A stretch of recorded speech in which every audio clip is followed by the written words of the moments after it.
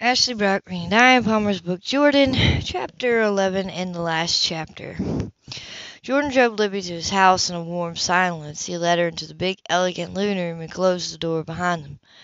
Want something to drink? He asked, moving to a pitcher of iced tea that Amy had apparently left for them, along with a plate of homemade cake covered with foil and a piece of pound cake. I'd love that, she agreed. Poured tea into 2 glasses, handed them to her, along with doilies to protect the coffee table from spots. He put cake onto 2 plates with forks and brought them along, but as he bent over the coffee table, he eschewed Libby's plate. When he sat down beside her, there was a beautiful emerald solitaire set in gold lying on her piece of cake. Look at that, he exclaimed with twinkling dark eyes. Why, it's an engagement ring. I wonder who could have put it there. He dropped. She picked it up, breathless. It's beautiful. It's beautiful, isn't it? He mused. Why don't you try it on? If it fits, he added slyly, you might turn into a fairy princess and get your own true princess prize. She smiled through breathless endurance. Think so, darling? I can almost guarantee it, he replied tenderly. Want to give it a shot?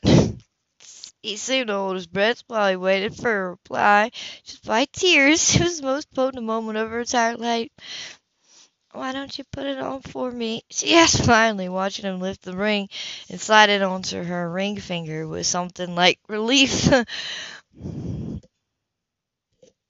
How about that? He murmured. It's a perfect fit, almost as if it were made just for you. He added. She looked up at him, and all the humor went out of his face. He held her small hand in his big one and searched her eyes. You love emeralds. I bought this months ago and stuck it in a drawer while I tried to decide whether or not it would be suicide to propose to you. Duke Wright's situation made me uncertain. I was afraid you hadn't seen enough of the world or life to be able to settle down here in Jacobsville. I was afraid you'd take a chance. I was afraid to take a chance. She moved a step closer. But he finally did? Cut her face in his big worn hands. Yes, when I realized that I was spending time with Julie just to keep you at bay. If she'd been a better sort of person, it would have been a low thing to do. I was flattered at her interest in the company I got to keep, but I felt like a traitor when she started insulting you in public. I was too wrapped up in my own uncertainties to do what I should have done. Which was what? She asked softly. He bent to her soft mouth. I should have realized that if you really love someone, everything works out. He kissed her tenderly. I should have told you how it felt and given you a chance to spread your wings if you wanted to. I could have waited while you decided what sort of future you wanted. She still couldn't believe that he didn't know how she felt. I was crazy about you, she whispered huskily. Everybody knew it except you. She reached up and licked her arms around his neck. Duke's wife wasn't like me, Jordan, she added, searching his dark eyes. She lived with a domineering father and a deeply religious mother. They taught her that a woman's role in life was to marry and obey her husband. She had always done what they told her to do, but after she married Duke, she ran wild, probably giving vent to all those feelings of suffocation, restriction she'd endured in all her life. Getting pregnant on her wedding night was a big mistake for both of them, because then she finally felt trapped. She took a deep breath. If Duke hadn't rushed her into it, she'd have gone off and found her career and came back to him when she knew what she really wanted. It was a tragedy in the making from the very beginning. She didn't love him enough, he murmured. He didn't love her enough, she countered. He got her pregnant thinking it would hold her. He sighed. I want children, he said softly, but not right away. We need time to get to know each other before we start a family, don't we? She smiled. See, you ask me about things. You don't order me around. Duke was exactly the opposite. She traced his mouth with her fingertips. That's why I stopped going out with him. He never asked me what I wanted to do, even when I wanted to eat. When we went out together, he actually ordered meals for me before I could say what I liked, she glowered. He ordered me liver and onions, and I never went out with him again. He lifted an eyebrow. Darling, I swear on my horse that I will never order you liver and onions. He crossed his heart. He was so handsome when he grinned like that. Her heart expanded like a balloon with pure happiness. Actually, she whispered, lifting up to him, I'd even eat liver and onions for you. For you. The real test of love, he agreed, gathering up hungrily. And I'd eat squash for you. he offered. She smiled under the slow, sweet pressure of his mouth. Amy said he'd actually dumped a squash casserole in the middle of the living room carpet to make the point that he never wanted it again. This is nice, he murmured, lifting her completely off the floor. But I can do better. Can you really? She whispered, biting softly at his full lower lip. Show me. He laughed, even though his body was making emphatic statements about how little time there was left for teasing. He was burning. He put her down on the sofa and crushed her into it with the warm, hard length of his body. Jordan, she whispered breathlessly when he eased between her long legs. Don't panic, he said against her lips. Amy used to scream away. Lift up. She did, and he unfastened the bra and pushed it out of the way under her blouse. He deepened the kiss slowly, seductively, while his lean hands discovered the soft warmth of her bare breasts in a heated silence. Her head began to spin. He was going to be her husband. She could lie in his arms all night long. They could have children together. After the tragedy of the past few months, it was like a trip to paradise. She moaned and wrapped her long legs around his hips, urging him even closer. She felt the power and heat of him intimately, her mouth open, inviting the quick, hard thrust of his tongue. Oh, yes, she groaned into his hard mouth, her hips lifting into his rhythmically, her breath gasping out at his ear as she clung to him. Yes, that feels good. Tormented sound worked out of his throat as he pressed her down hard into the soft cushion of the sofa, his hands already reaching for the zipper in the front of her slacks, so far gone that he was mindless. The sound of footsteps outside the door finally penetrated the fog of passion that lay between them. Jordan lifted his head. Libby looked up at him, dazed and only half aware of the sound. Amy, he groaned, taking a steadying breath. We have to stop. Tell her to go away, she whispered, laughing breathlessly. You tell her. He teased as he got her feet. She gets even in the kitchen. She can make squash look like a corn casserole. Amy's revenge. You know that Amy's revenge, Jordan Bob. I want to marry you. He said quiet. I want it with all my heart. She had to fight down tears to answer him. I want it too. Drew her close over his lap. When he kissed her, it was with such breathless tenderness that she felt tears threatening again. She slid her arms around his neck and kissed him back with fevered ardor, but he put her gently away. You don't want to ravish me, she exclaimed. You said once that you could do me justice in 30 minutes. I lied, he said, chuckling. I'd need 2 hours, and Amy skulking out in the hall waiting for an opportunity to congratulate us. He added in a whisper, we can't possibly shock her so soon before the wedding. She hesitated. So soon. I want to get married as quickly as possible. All we need is the blood test, a license, and I've already got us a minister. Unless you want a formal wedding in a big church with hundreds of guests, he added wordly. No need, since you've already got us a minister. She teased me, like, thank God. The idea of a morning coat and hundreds of people. She was kissing him, so he'd stopped talking. Just as things were getting interesting, there was an impatient knock at the door. Well, Amy called through it. She said yes. Jordan called back. The door opened and Amy rushed in, grinning from ear to ear. She hates squash. He said in a mock whisper. I won't ever make it again, Amy promised. He hugged her. After a minute, Libby joined them. She hugged the housekeeper, too. Welcome to the family. Emmy laughed, and that was the end of any heated interludes for the rest of the evening. Next few days went by in a blur of activity. When the votes were counted on Tuesday at the primary election, Senator Morrill lost the Democratic candidacy by a 10-1 margin. A recall of the city followers was announced, along with news of a special election to follow. Councilman Culver and the mayor were both implicated in drug trafficking, along with Julie Merrill. Julie had managed to get bailed the day before the primary, but she hadn't been seen since. She was also still in trouble for the arson conspiracy. Her father had given an impressive concession speech in front of the news media and congratulated Calvin Ballinger with sincerity. It came to be noticed that he improved when his daughter's sins came to light. Apparently he'd been duty-bound to try and protect her, and it had almost killed his conscience. He'd started drinking heavily and then realized that he was likely to lose his state senate seat for it. He panicked, gone to the mayor, and tried to get the charges dropped. One irresponsible act had cost Senator Morrill everything, but he told Calhoun he still had his house and his health. He'd stand by his daughter, of course, and do what he could for her. Perhaps retirement wouldn't be such a bad thing. His daughter could not be reached for comment. She was now being hunted by every law enforcement officer in Texas and government agents on the drug charges, which were formidable. Other unsavory facts were still coming to light about her doings. Jordan finally understood why Libby had tried so hard to keep him out of Julie's company, and he apologized profusely for refusing to listen to her. Duke Wright's plight had made him somber and afraid, especially when he realized how much he loved Libby. He was afraid to take a chance on her. He had plenty of regrets. Libby accepted his apology and threw herself into politics as one of Calhoun's speechwriters, a job she loved, but she told Jordan she had no desire to do it for a profession. She was quite happy to work for Mr. Kemp and raise a family in Jacobsville. On the morning of Libby's marriage to Jordan, she was almost floating with delight.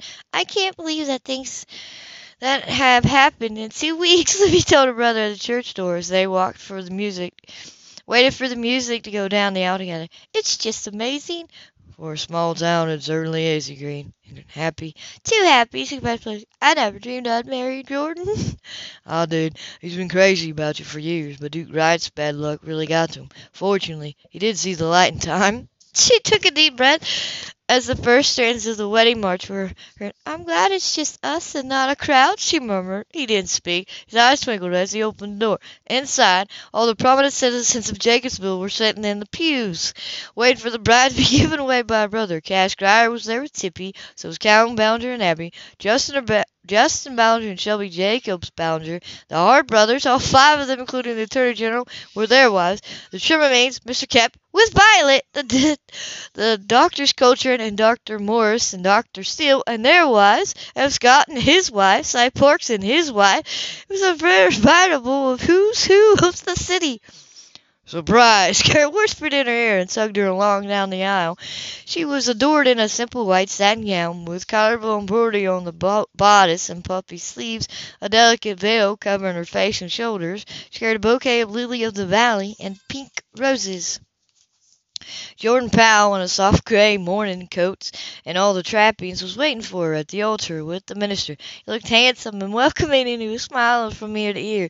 Libby thought back over the past few agonizing weeks and realized all the hardships and heartaches she'd endured made her truly appreciative of all the sweet blessings that had come into her life. She smiled through her tears and stopped at Jordan's side, her small hands searching blindly for hers as she waited to speak her vow. She never felt more loved or happier than she was at that moment. She only wished her parents had lived to see her married.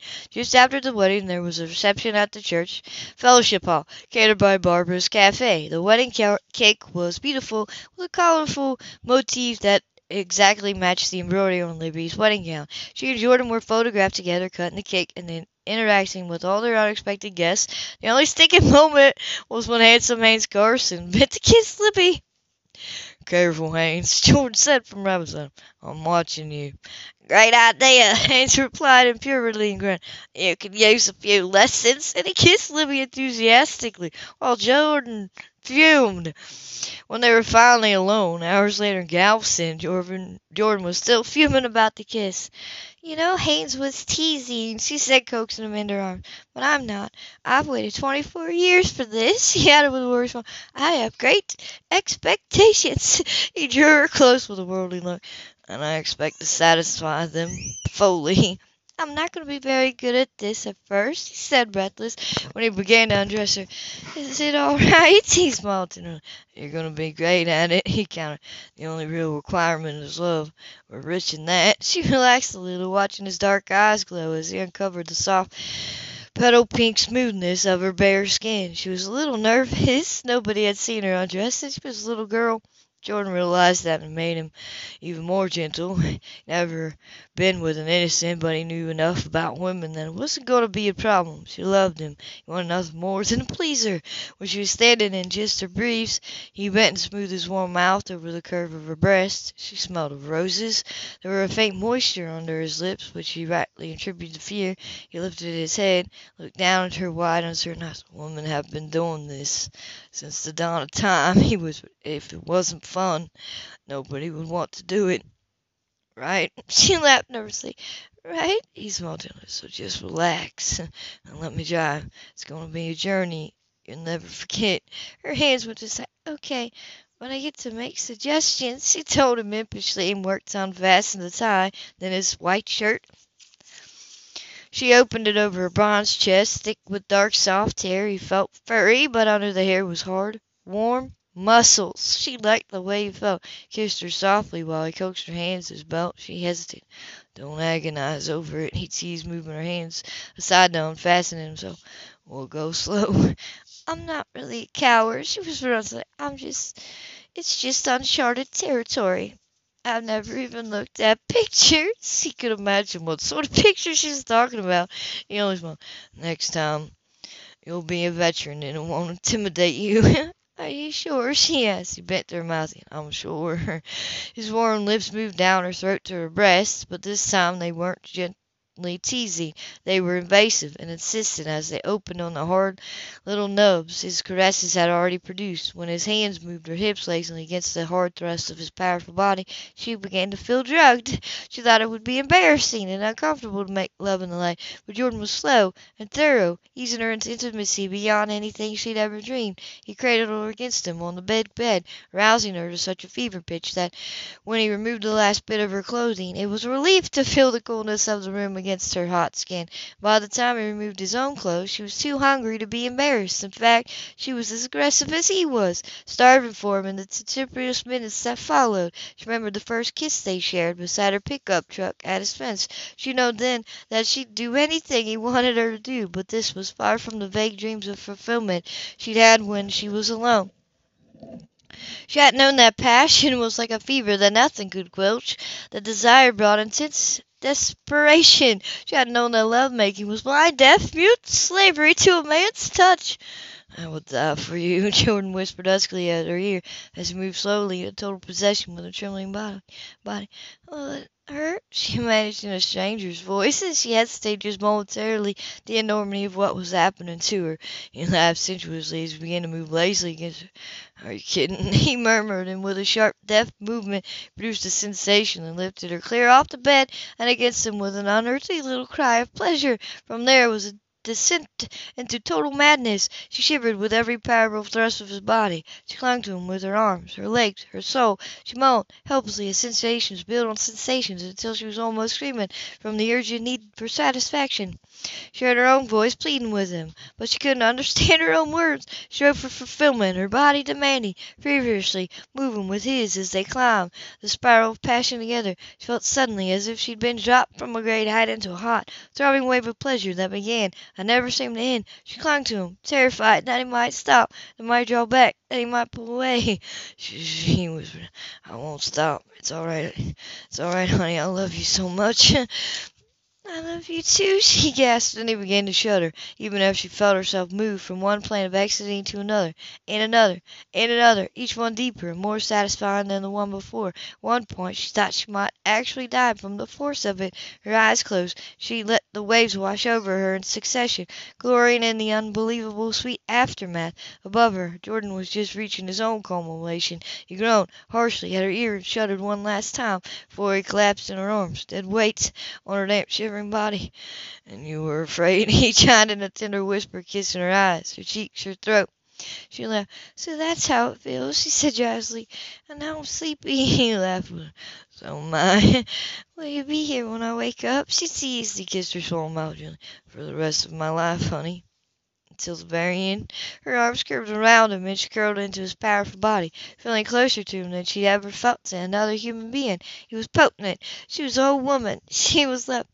Until the very end, my darling, she repeated, her voice trailing away in the silence of the room. She slept in his arms. It was the best night of her life, but it was only the beginning for the both of them. The end of the book, Alexander. I hope you liked it. Peace out. Everybody stay safe. Bye.